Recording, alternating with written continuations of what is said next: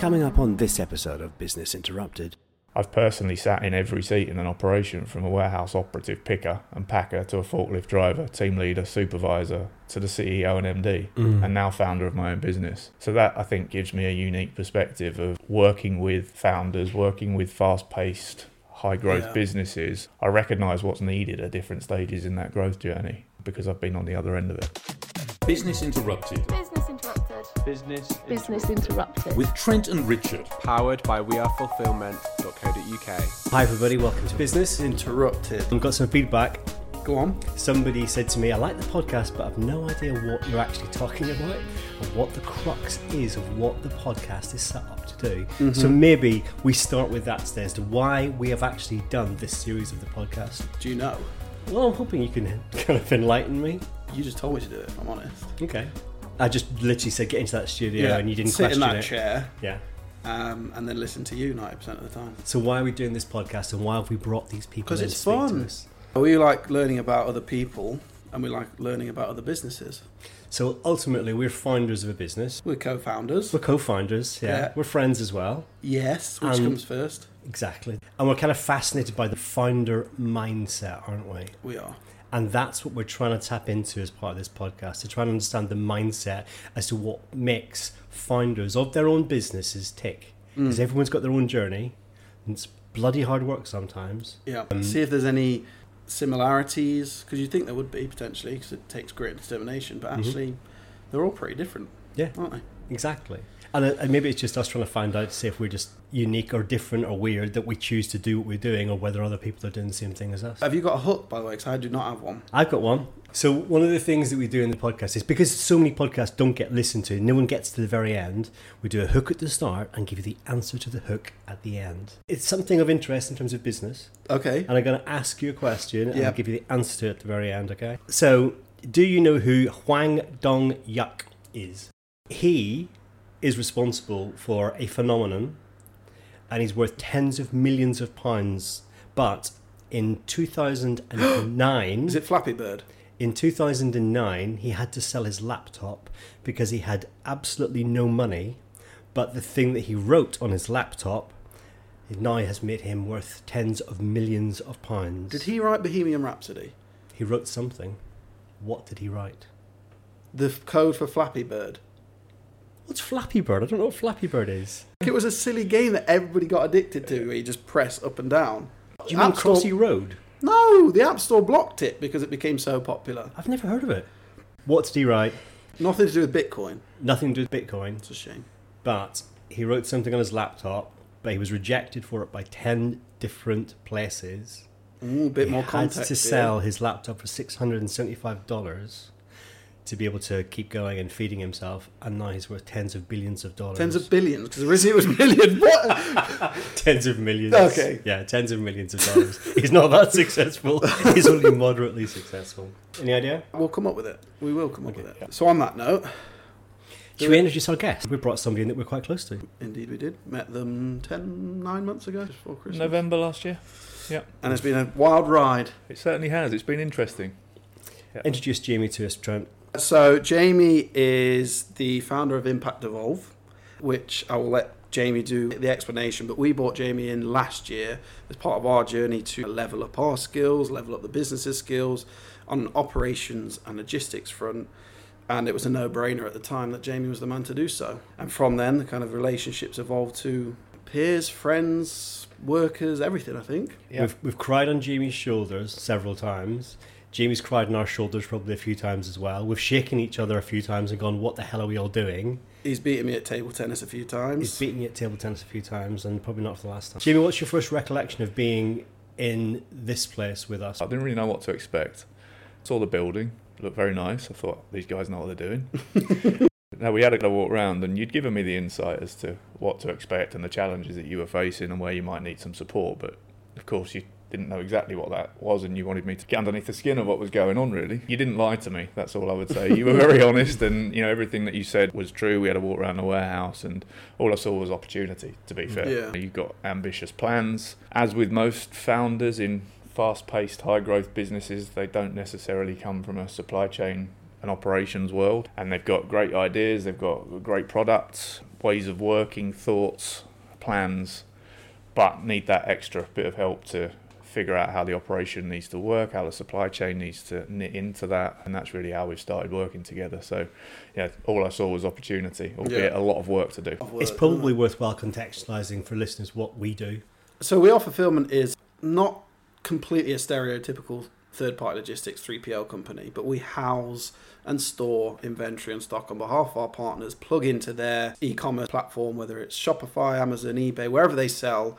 We then house the stock, send it out on their behalf, make sure it gets there on time and in full, whether that's by pallets, boxes, and then we've got value-added services on top of that. It's basically like a big old Amazon-esque warehouse. Yeah, mini Amazon. Mini that's Amazon. What we say when we're speaking to somebody that doesn't understand really what it is. There's been quite a lot of people, because we bang on LinkedIn a little bit. Do we? Yeah, we do a little bit. They say, what the heck is 3PL? And then when you explain it, it's like, oh.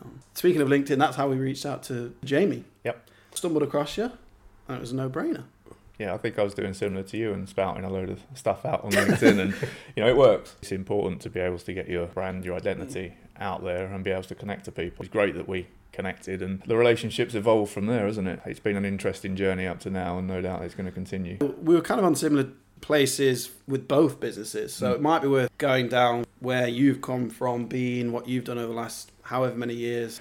So I've personally spent nearly 25 years in supply chain, warehousing, logistics. I know I don't look old enough, but Started at the age of 5. it is true. All of that time was spent in fast-paced, high growth, and most importantly, I think, founder-led businesses. And typically those businesses are multi-channel. They're probably doing more than the operation and the supply chain is able to cope with. And my role in those businesses had been always to manage founder expectation versus not wanting to be the anchor around the ankles, if you like, of the business, and needing to make sure that we could, one, keep the wheels on the bus of the operation, but also continue to scale and grow. And that's not easy. And I had a lot of years in those types of businesses. I think 10 years at Hotel Chocolat, where that business grew from, I think, 10 million, 15 million when I joined to almost 130 million when I left. We introduced nearly 70, 80 retail stores across the UK, but also in Japan and the US. We grew a subscription business from nothing to 100,000 members in the UK. The online business grew to £30 million piece of the revenue pie. And we did pretty much all of our manufacturing in-house. So from when I joined, it was probably 90% of the product was bought in. So when I left, 90% of the product was in-house manufactured, and that brings its own different complexities and challenges of needing to scale that business. How big was that team at Hotel Chocolat doing that? That trajectory is incredible. So I think I had about 6 different roles at Hotel Chocolat, and that's been quite a similar story in most businesses that I've been in. Because they've been fast-paced and high growth, that presents opportunity. And obviously in life, if you work hard, if you do a good job, you're in that shop window for that opportunity. And I was lucky enough to work with a lot of people that recognised that and gave me that opportunity. So I guess to answer your question, those team sizes changed multiple times, from having a team of sort of 4 or 5 when I first joined to having a team of well over 200 across multiple sites and multiple countries that needed to scale up and scale down at multiple times through peak operations. That's a skill in itself, and learning what those different challenges are and the battle scars that presents you to enable you to be able to scale that business successfully was something that I take great value in, and a lot of pride actually in that 10-year journey. I still have a lot of time for that business and the people that were in it, and I learned so much. There were so many good people in there that I'm very, very thankful for the opportunity that business gave me, and lots of others that I've been in since. And that's something that I try to keep close to me now that I've got my own business, making sure I recognise that in others and present opportunity back, which is one of the reasons I started my business. What was your first job at Hotel Chocolat, and what was your last role? I think my first job was as a warehouse operations manager on a single site, and when I left I was the head of supply chain development, and in between I'd been fulfillment centre manager, head of logistics, head of operations, and various roles that were necessary as that business scaled and grew. The role that I finished in didn't exist when I started, but as new roles were presented, as new opportunities were opened up, I was in the shop window to be able to take that. Or often I'd just take a land grab and go, I'll do that. I'm capable of doing that. And I think that's the inner drive that has sort of helped me get to where I've got to today. But to expand on that question, as part of what I think is one of the USPs of Impact Evolve, is that I've personally sat in every seat in an operation, from a warehouse operative, picker and packer, to a forklift driver, team leader, supervisor, to the CEO and MD, and now founder of my own business. So that, I think, gives me a unique perspective of working with founders, working with fast-paced, high-growth businesses. I recognise what's needed at different stages in that growth journey, because I've been on the other end of it. That's so telling. You can't fake that, because there's a lot of business coaches and business mentors that decide to do it completely off the cuff and buy a pack that's kind of one size fits all. Here's your documents to fill out.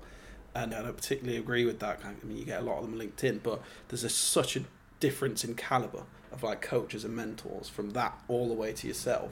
I think being authentic is the thing that I value the most. And I was actually having a session with my team on what are our company values. We're quite young in our journey. We're less than a year old in as far as Impact Evolve goes. Establishing those USPs, those values, to me now are important. And the one that really stands out to me is authenticity. And what you see is what you get. I try to not be something I'm not. I know what I'm good at, and I know what I'm not good at. And I feel very comfortable in my own skin saying that now, as if you had this conversation 10 years ago, I would have probably not answered it in the same way. Yeah. But I think as you learn more about yourself, you become comfortable in being able to have those conversations. You grow as a person, as a leader, as a coach, and you feel comfortable saying it, because you know you add value in different ways. So you don't need to be great at everything. When you were at Hotel Chocolat, did that inspire you, do you think, to where you are today? There's obviously more chapters to what you've done, which we'll come on to, but what did you see in Hotel Chocolat that kind of drove you through that business to take all those roles? First and foremost, I think there was a brilliant story behind the brand that they lived and breathed. It's a vertically integrated business, so you could track the product all the way from what we called at the time bean to bar. So we had relationships with the farmers out in Kenya and Ghana, and we would invest profits back into their knowledge of being able to farm their crops. We would make sure that they were paid a fair price for their crop. In fact, regardless of the quality of the crop, we would always hit a minimum commitment to them. We reinvested that money back into them to enable them to become better farmers, to help their families, to give them the things that they perhaps didn't have in the areas that they lived. I remember us building a health centre out in Ghana, which was a very emotive project to be involved in. I spent some time out in St. Lucia as well, and being able to meet people that really cared about that product from its very source, and you could see the impact that that business was having on them directly in their personal and family lives was like nothing I'd ever seen before up to that stage in my career. And I thought, this is just unbelievable. What a journey. What age were you whenever you were doing these trips to St. Lucia, etc.? Good question. I'm going to have to cast my mind back, probably 30 to 35. Right. Are you thinking that this is how business works and everyone's got this very strong moral ethic kind of approach to it, or were you not naive enough to think that everyone was like this?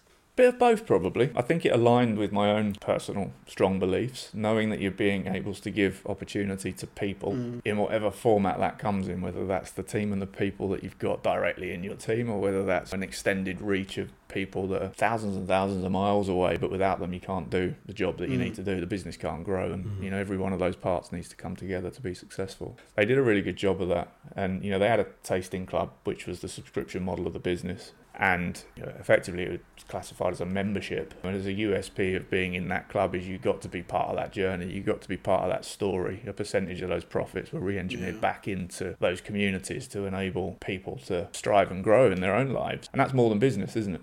And that holds a good place in my heart. And the end product is brilliant as well. Well, I remember just outside Canary Wharf, this beautiful big Waitrose underneath Canary Wharf Tower, which I'd go to quite a bit. And then when you came out, there was a little tiny, beautiful boutique Hotel Chocolat store. Yeah. And everything looked amazing, so pristine. I remember thinking, that's the pristine chocolate. That is the one. Everything looked gorgeous. The little milk chocolate batons were my favourite products. And that's the only piece of chocolate I think I've ever really gone out and bought in my life, because they're just incredible. You're the epitome of health. I was the epitome of health back then. They did a lot of incredible things. And, the Velvetizer. The Velvetizer is very good, still very good. Yeah. Hot chocolates. The brand diversified very much so, certainly towards the end of my time. I think it's continued to do so. Away from being a chocolate retail store to a multi-channel cocoa-infused brand. So you'd have beauty products, you'd have Velvetizers that were making you hot chocolates, and there was clothing brands and products that Really? were coming out of there by the end of it. But yeah, really diversified. And it's really stayed true to its principles, I'm guessing, as well, hasn't it, in terms of what it's given back? Yeah, for sure. And you hold it close to your heart, don't you? When someone does something good for you, even if it's inadvertently, of course they were paying me and I was hopefully doing a good job, but you learn so much more. And I think that's when you know you're in a good place, where there's actually so much more value to come from the time you're spending in and around work. How hard was it to leave there to go to the next role? I think I knew my time had come. So on one hand, there was a lot of, I guess you look at it, a lot of, I put these things in place, they're ingrained in my time that I've spent here. It's hard to leave. There's a team that I've built. But on a personal level, if I think back to the whole time that I was there, one of the reasons for taking that role in 2010 was that was just as my son had been born. The site was 5 minutes from my home. And this is another one of the things that I value. And I think I want to make sure that I give that back, this time to people. That if my son had a harvest festival or if he had a school assembly, I was in a really blessed position that they let me just take that time. I think it's more common now, Yeah, it's getting there, isn't it, for as sure. people are more flexible. But you're talking 15 years ago, and I was afforded whatever time I needed. And as a new dad at the time, that was just so invaluable to me. Yeah. It's a really interesting question. How do you know when your time is up when you're in a job? I bet there's a ton of people that are either listening to this or right now sitting in jobs not quite knowing whether the time is To take the leap. I definitely got comfortable. Yeah. I think I ran out of steam. Yeah. And you know your own personal values, and sometimes that's hard to see when you're in it. Yeah. But when you do take stock, when you do have that reflection point and go, I'm no longer the best version of me, Yeah.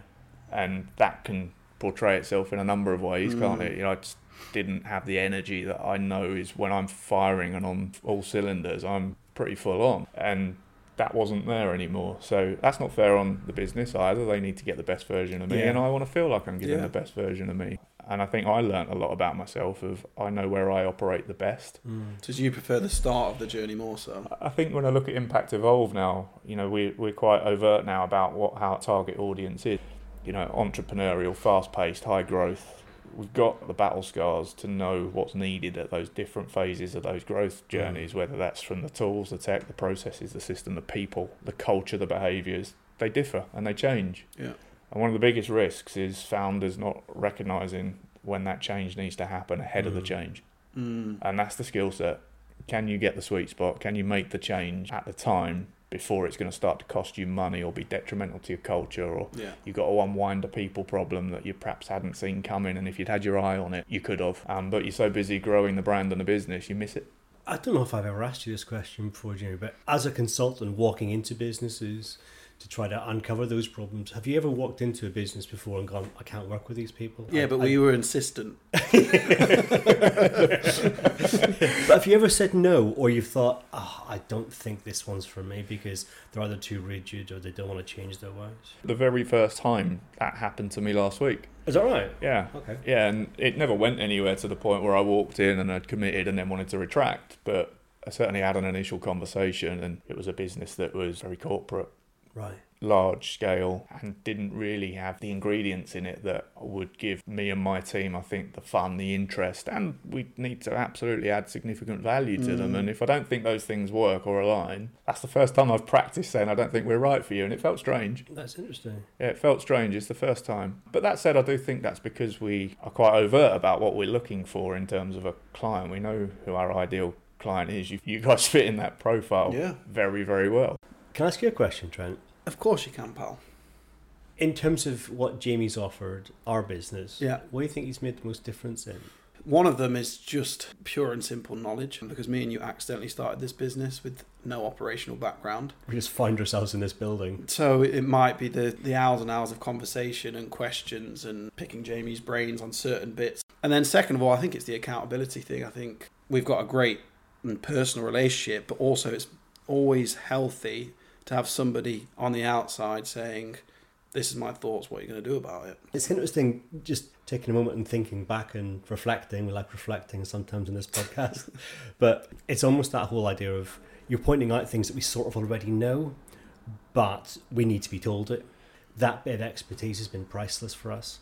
Yeah, it's good to know. And I think that is quite common. I would say 90, if not higher percent of businesses that I go into, the founders think they've got problem A or B, and we spend a bit of time in there and we say, well, we're not dismissing that you've got problem A and B, but your root cause of your problem is here. And that's the extra added value that we can bring. I think the other interesting point is that when you start off, you're in the trenches and you build a rapport with your team of those people that are in those trenches with you, and that means a hell of a lot. It's almost unbreakable, because you don't cross that line of loyalty. The amount of times that you've had to rely on those people to get you out of jail, to do things that go above and beyond. There's an absolute recognition of their journey, of their skills. But what I often find is that, when you get to a certain stage of a business, those people are perhaps not the right people to move on to the next level with you. And I don't think there's a harder challenge for a founder to face into than that discussion. And I see it in pretty much every business that's growing fast.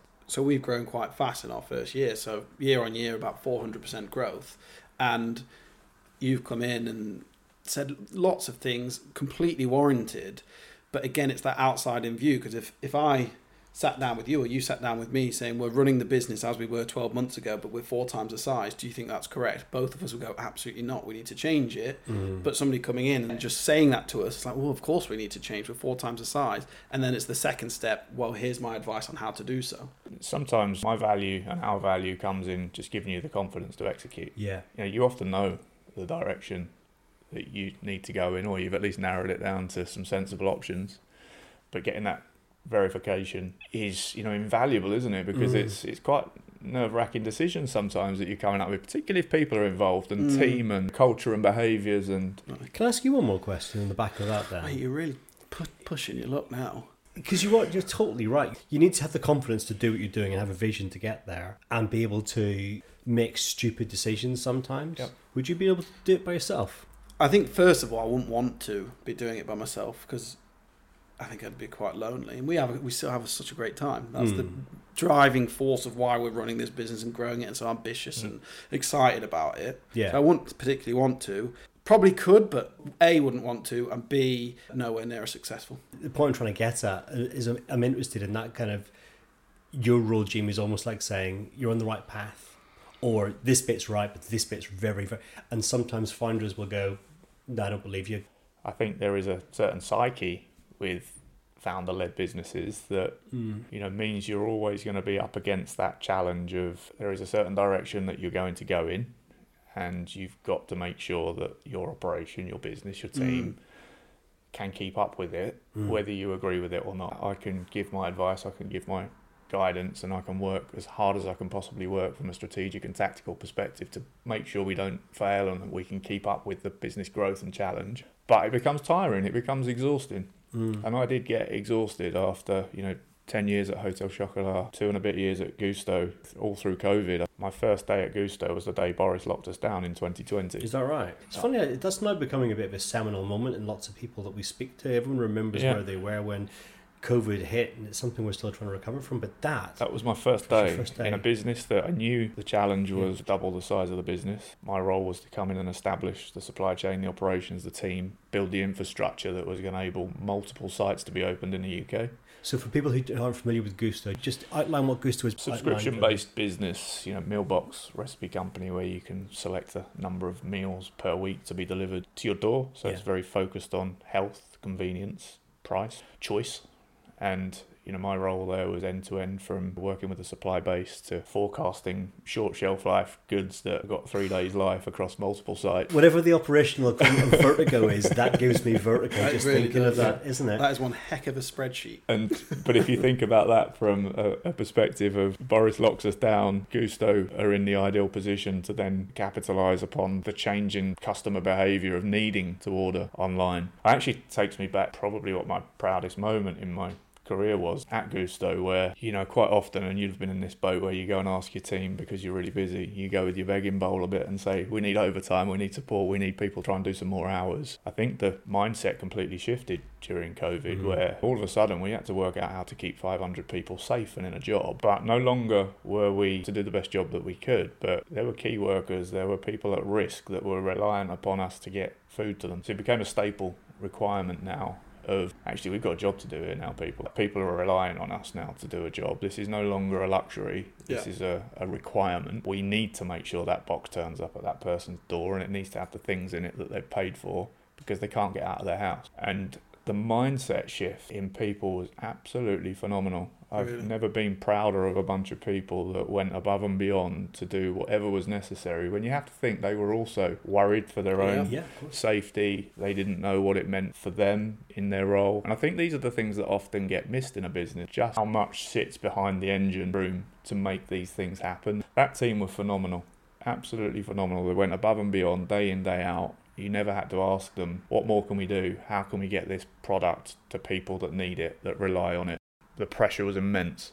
I've never personally felt so much pressure in a role, but also I'd never felt that camaraderie of, we will make this happen, we will find a way. And was that pressure self-inflicted, or was that coming down loud and clear from the aspirations of the business? I think both. So I'm incredibly personally driven, so I would naturally want to make sure that we could do the things that had been set out to do, but also very conscious of the team and how they were feeling. And some of those people were remote and had never met their teammates. I'd never met some of them, so we're still learning the job. Remember, it's baptism of fire. So every one of those elements kind of tests you, but the thing I learned was, when your back's against the wall, that's where your team really comes through. And you can recruit all of the skill in the world, but if you recruit the right character, if you recruit the right people with the right mindset, the right heart, the right desire, you're more than 3/4 of the way there. You are quite big on people interviewing and getting the right people into a business, and obviously having worked in loads of businesses, people are everything, right? How do you get the best out of people? I try to relate to everyone at every level. There's no real airs or graces about me. I know what I am, and I know what I'm not. And I think when that authenticity comes through, I think people relate to that. But also there's a world outside of work, and I think when you can connect in with people around what makes them tick, what they enjoy, what they don't, everyone's got things going on in their personal lives, when you're able to relate to that and figure out the levers that you need to pull, I think that's something that gets the best out of people. If I go back to kind of when I was younger, I couldn't figure out why I was no good at school. I didn't necessarily find it hard, but I couldn't concentrate. I couldn't take in what was being said to me. So therefore, my best pastime at school was to be the clown and get people to laugh at me, and probably not change much now. But I didn't know anything about different learning styles, and you get taught in a certain way. I couldn't take that verbal instruction in, but I was not old enough or clever enough to understand why I thought that was the way that you were taught. And it wasn't until I started on my coaching journey at football. So I've coached kids teams for many years, and part of that coaching course was about the different learning styles and how you get the best out of kids or people or team, whatever that might be. And that there are multiple different learning styles, and as part of a leader, whether that's my leadership in the coach as a part of the team in the football team, or whether that's in work, it's my job to adapt to them, not their job to adapt to me. And I think that's the difference. When you recognise that and you take responsibility for saying, I'm the one that's got to adapt, I've got to find a way to get the best out of that person. They are who they are to some extent, and I think that's what sets people apart. I'm not saying I'm brilliant at it, but I've recognised that that's a skill and I work hard at it. Do you feel a little bit let down by school for not getting that right whenever you were there? Because I certainly do as well, a little bit. There's certain subjects that I feel they had one way of teaching it and that was it. Yeah. And actually looking back now, I think I'm really fascinated in that, but I cannot believe that it was just one route of teaching economics or computer science or something, things which are quite important to me now, but I don't necessarily feel that school was particularly adaptable to how they actually engaged pupils. And looking back, schools are brilliant at doing that now, of having different ways of bringing pupils in. When I was back at school, which was back in the same kind of era as you. Centuries ago. But they didn't do that very well. And I'm just kind of curious if you feel let down by that. Yeah, I guess I hadn't really thought about it that way, Rich. It's a good question. I don't think I do feel let down, because I had fun at school. Yeah. So I was never one of those kids that went there and suffered, if you like. I didn't feel sorry for myself. I found other ways of entertaining myself, and that was usually being the class clown. I personally don't feel let down, because I feel like once I got out of school and into work, I recognised there was a different way pretty quickly. But I was lucky, because I had people that didn't ask for a university certificate. They recognised there was something different, or something of value, God knows what it was, in me, and they gave me an opportunity. So what is your learning style then? Very practical, hands-on, in the environment, less theory, more practice.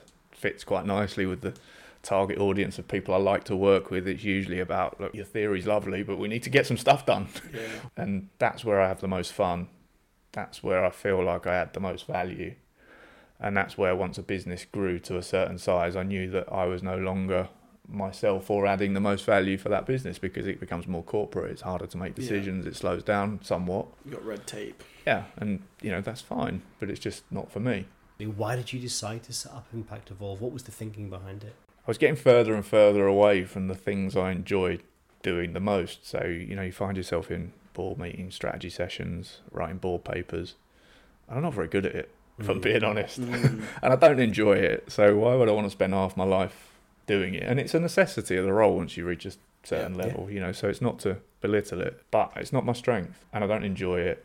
So I wanted to look at doing more of the things that I enjoy, doing more of the things that I know I'm good at. But I think the thing that I absolutely love the most of why I started Impact Evolve and why I'm now getting that is that you get to unlock potential. And, it's a short life, isn't it? So, was it a big decision to go solo? Yeah, very big. I've got Lisa at home, I've got 3 boys, mortgage like everyone else has, and I was in a well-paid, high position.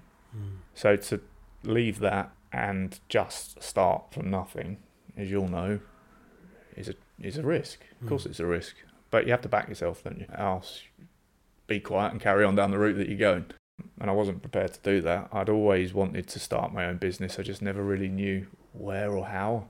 And funnily enough, I always used to think that I've got to come up with a product. Really? Yeah. That was my blocker.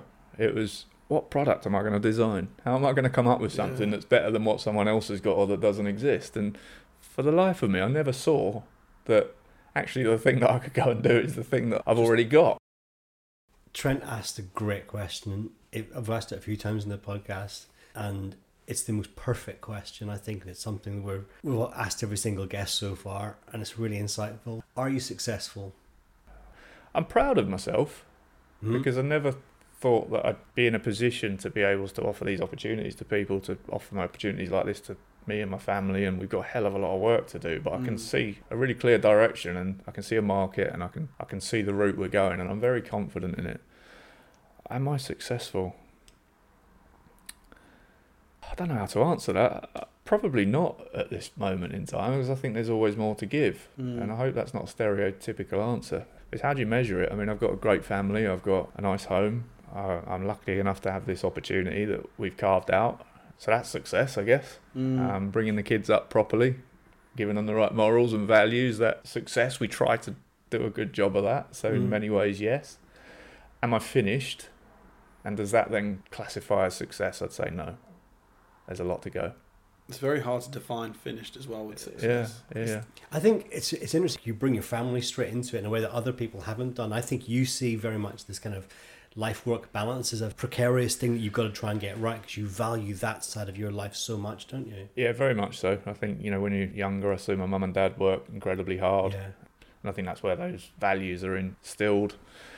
At school, you probably think, well, I'm not going to do too much here because I'm not very good at this school arc, so therefore I probably won't do particularly well when I get out, is the mindset that starts to get in the psyche, or the thought process that gets ingrained. And then I think it becomes I'm going to prove you wrong scenario. And I quite like doing that. It's good fun. Yeah. We spoke about that previously, didn't we? That belligerence founders have of, okay, you tell me I can't do something, I'm damn well going to do it. Yeah, I'll do it twice. Yeah, exactly. And I will make sure. I also think that successful is a journey and not a destination. I don't think I'll ever say I'm successful, but then if I get towards the end of my life and think I was happy 90% of my days and had a positive impact, I'd probably class that as successful. But it's not like we cash out and get X amount of money or whatever.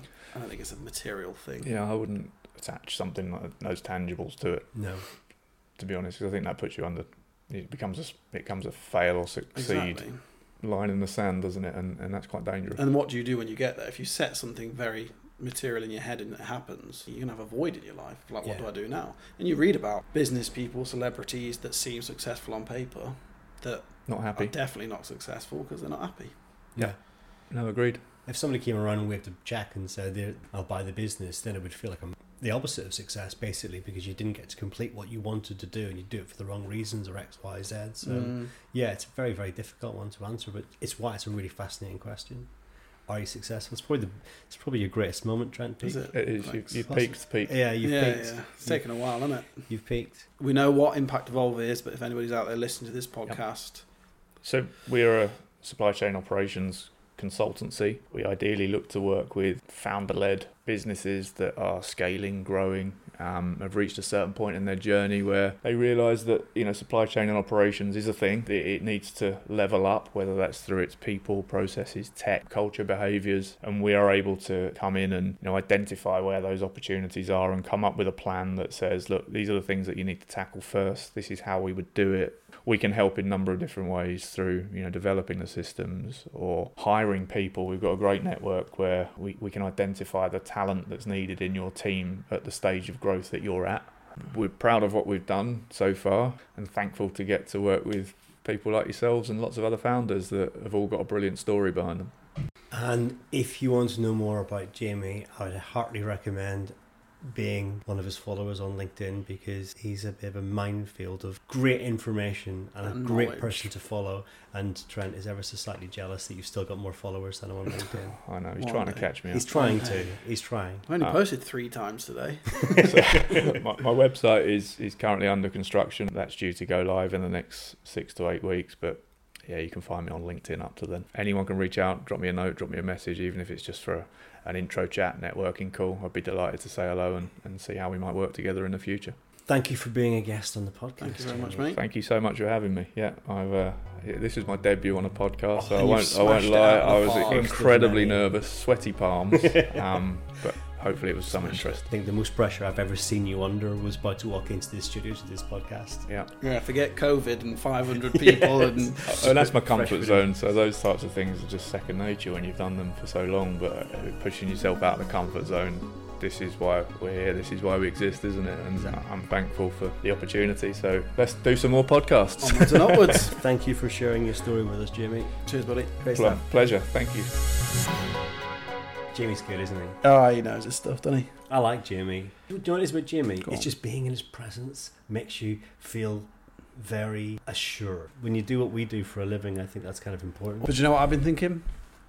What have you been thinking, pal? I've been thinking about your hook, and I'm not going to say this person's name because I will get it wrong. So the question that I posed was, Hwang Dong-hyuk didn't have any money, basically. He sold his laptop. What he created was written in 2009. Right. But in 2019, he had to sell his laptop because he'd been rejected by 10 different people for something that he then sold, and it became huge, and he's worth tens of millions of dollars right now. Is his alter ego name Psy? No. Oh, you're thinking of Gangnam Style. I don't know if that was... I'm sure that was before 2019. And it's not Flappy Duck. Any more hints? I'm trying to think what would be the best hook to give you. Hook a Duck. No? What he wrote became something that was watched around the world, became a phenomenon very, very fast. So it was like a film. Not a film. TV program. Squid Games. Correct. Yeah. He created Squid Game. He took it to 10 different studios who rejected him to the point whereby he had no money, but he believed in his project so much. He sold his laptop for $675.